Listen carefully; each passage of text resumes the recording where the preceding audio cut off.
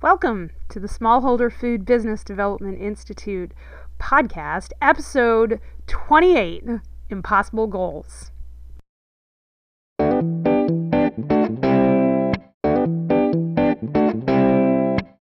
Welcome to the Smallholder Food Business Development Institute podcast, where we are building profitable food businesses, one product, one process, one thought at a time. Now here's your host, Dr. Michelle Pfannenstiel. Hello, my fellow foodpreneurs. How are you doing? It has been an amazing week here at DFS and SFBDI. It's been spring break, so I've been getting to spend some time with my kids. I'm home this week, and it feels amazing. And there's so many new and interesting and crazy things going on in my life that I just love it. And I love being able to sit down every Thursday morning when I record this podcast and share with all of you all the things that are going through my mind. I put all of my best stuff out here on the podcast because it reaches so many people, and that's amazing. And I just love living in that possibility of how many people can benefit just by listening to a podcast, on their drive. Totally blows my mind.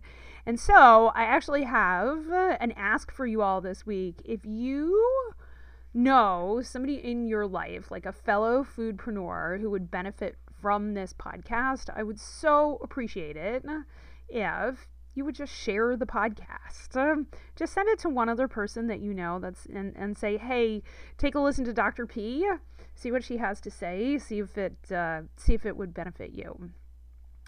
And I ask that because the more people we reach and the more transformation that we get with foodpreneurs, the better, stronger, local and sustainable food production we're going to have. The more wealth and the more community we're going to have through sustainable food and sustainable agriculture. And that, my friends, is an amazing result. And that's what we are talking about here today. We are talking about amazing, amazing results.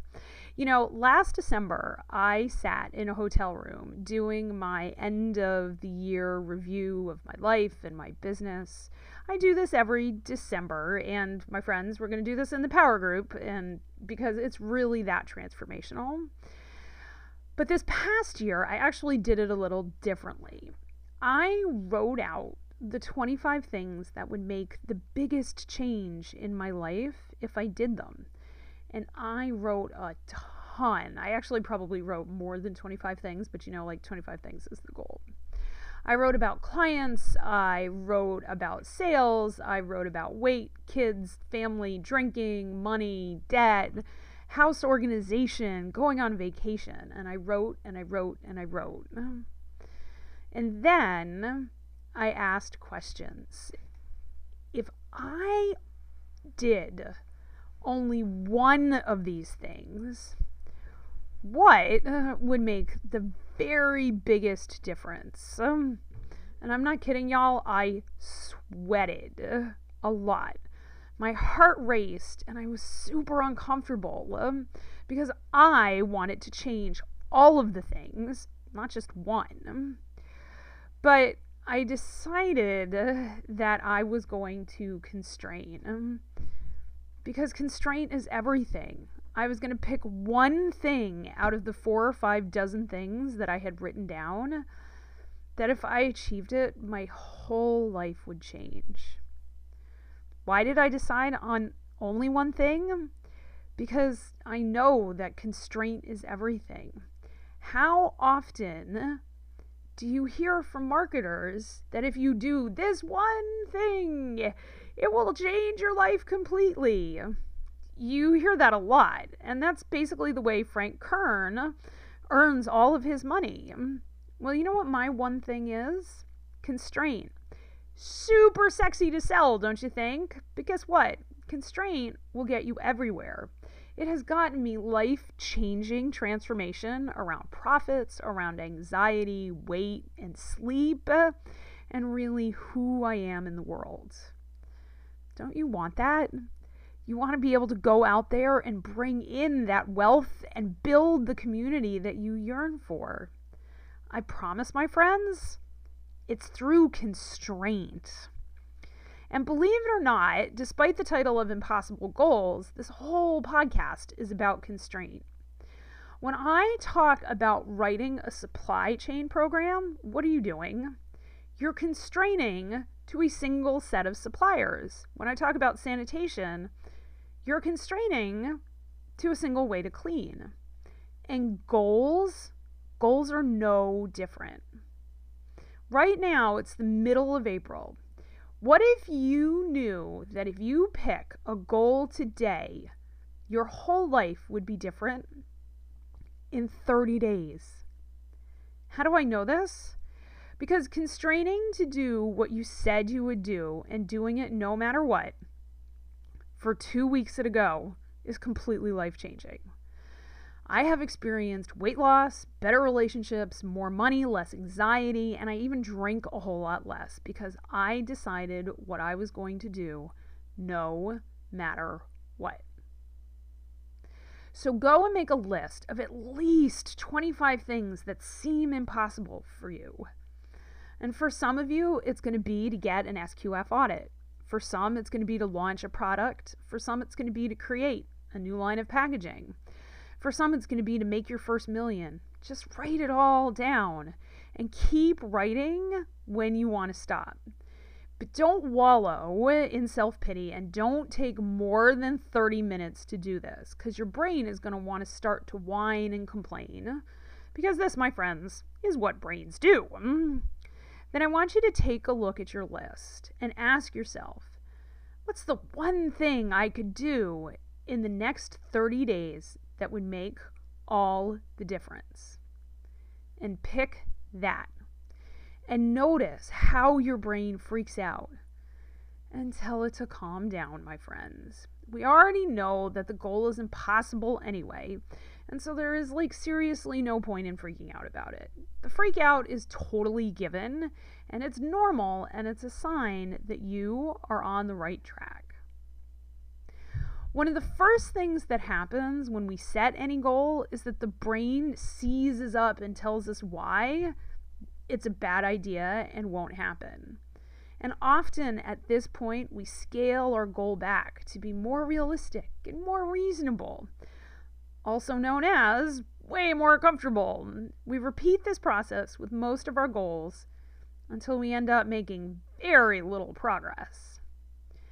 And this is the reason many of us shy away from goal setting. We don't want to be uncomfortable and ultimately disappointed because we know we won't follow through. When you start your goal with a different language, your brain really loses its scaling back to comfort effectiveness. You already know the goal is impossible, and so you already know that you'll fail. And so now what? What is your brain going to argue with now? If you already know your goal can't possibly happen, it's totally impossible. So your brains might say, well, if you know you're going to fail, why on earth would you do it? Because, my fellow foodpreneurs, your alternative is also failing. Most of us, we just fail ahead of time. We set a goal and then we defeat ourselves before we can even give it a solid effort. And we think that this type of failure is better because, nothing lost. We didn't spend any money. We didn't have to do anything too hard. But friends, that's a lie. You're really losing out on a lot. You're losing out on the learning. You're losing out on the knowing. You have no idea what your lost opportunity could have been.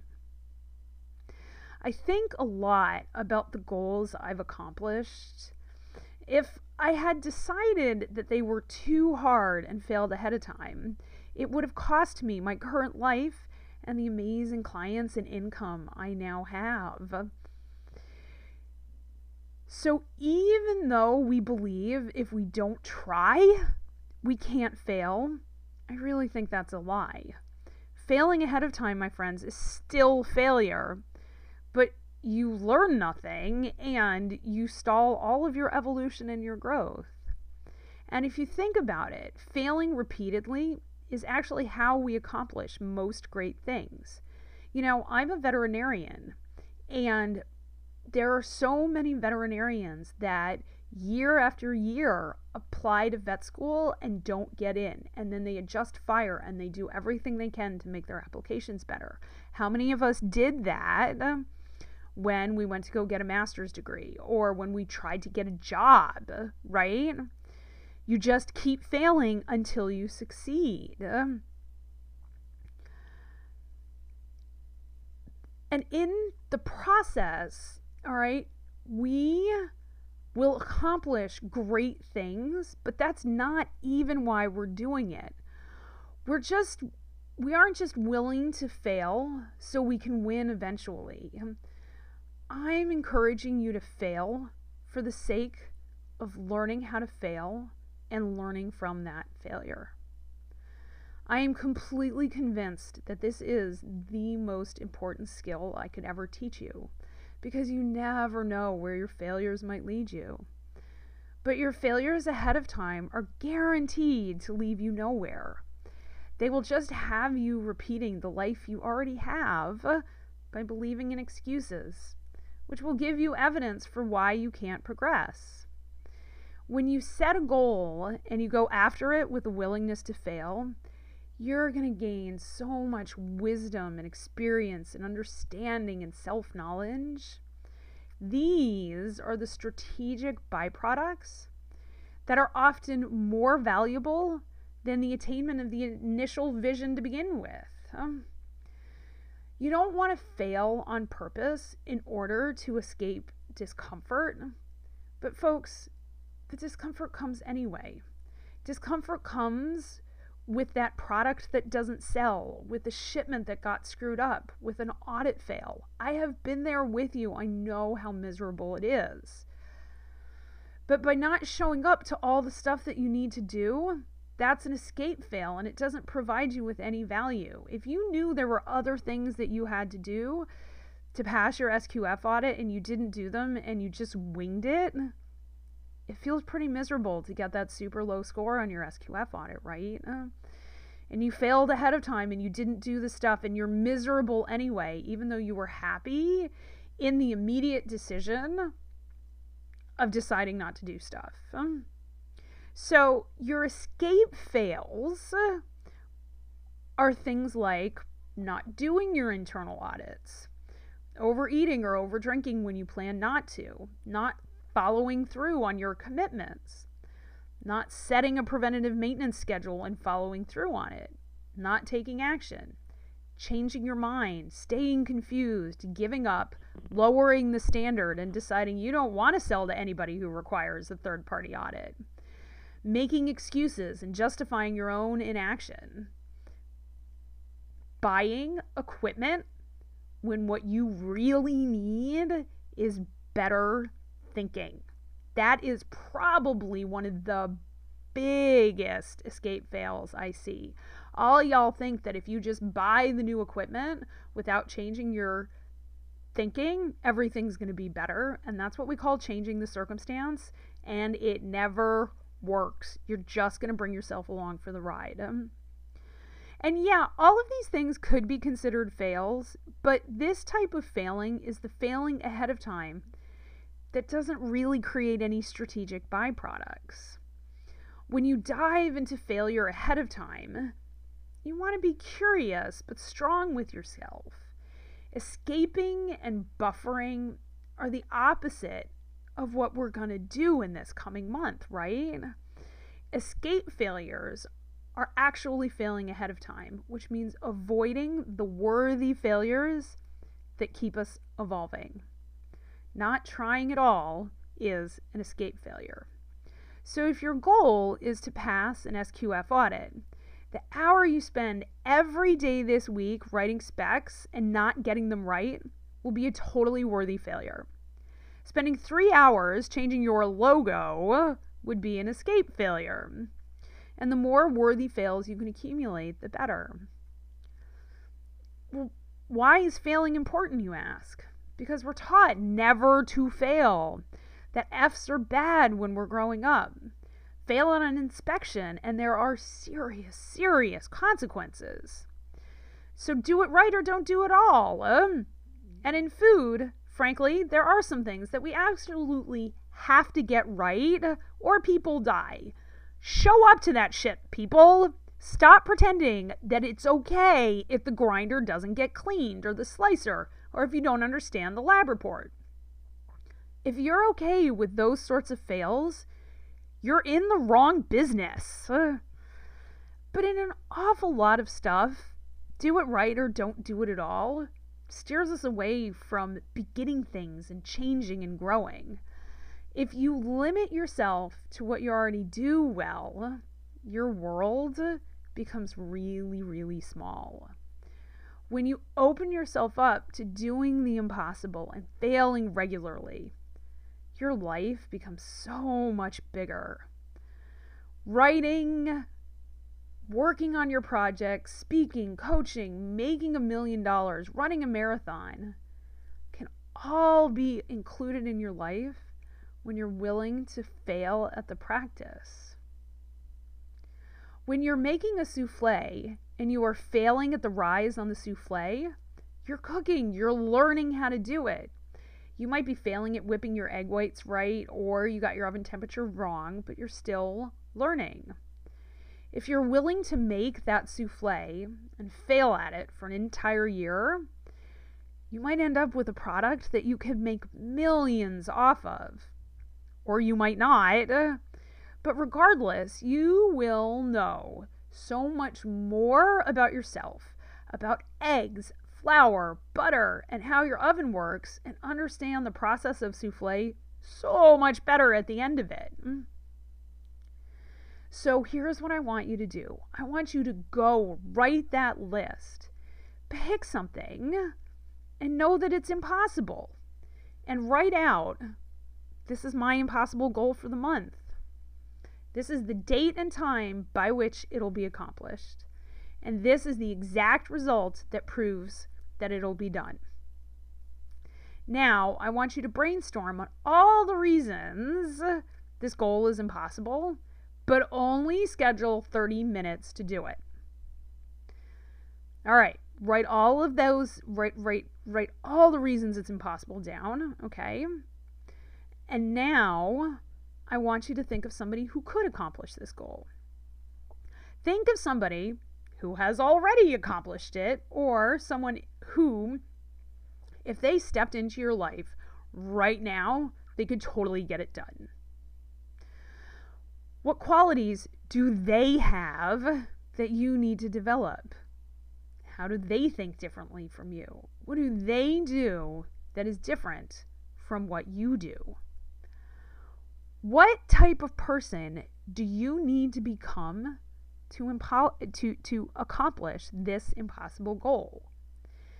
Now, as you embody this new version of yourself, fast forward to your future and become that future self who has accomplished this goal. I do this with coaching clients all the time, and we call it the before and after process. And I want you to go back from your previous brainstorm and ask your future self how you overcame each one of those obstacles. And then write out that person's strategy for each one. And take your time with this. Go through each obstacle and have a clear plan for how it can be overcome. I'm asking you to set an impossible goal and take massive action to accomplish it. This does not mean lots and lots of action and then burning yourself out. It doesn't mean working more hours than normal, but it does mean doing work that will cause you lots of emotional discomfort. It'll require you to work on your emotions. You'll need to allow them, to understand them, and to even invite them in. And this will change your life. When you understand that the worst that can happen is an emotion, and that there isn't an emotion that you aren't willing to feel, the whole world opens up. Failing well means feeling. Failing well means not reacting. Failing well means not quitting or making excuses.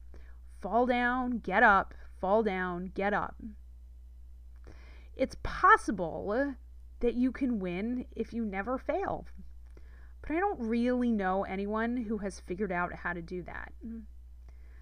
Fail well, my foodpreneurs. That's what we've got this week, folks. Have a beautiful week.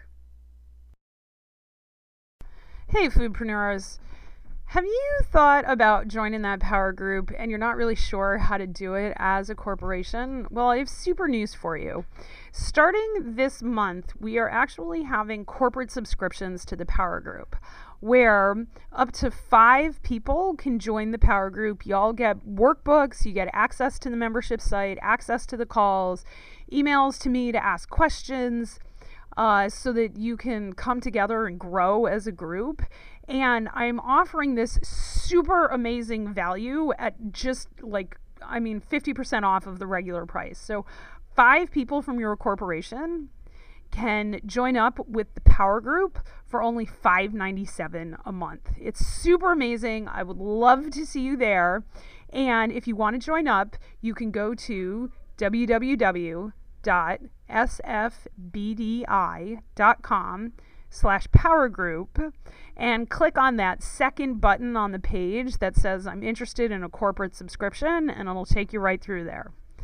Thanks so much. Have a beautiful day. You've been listening to Dr. Michelle Pfannenstiel on the Smallholder Food Business Development Institute podcast. We hope you loved the show. For more information and show notes, please find us at sfbdi.com. Thanks for listening.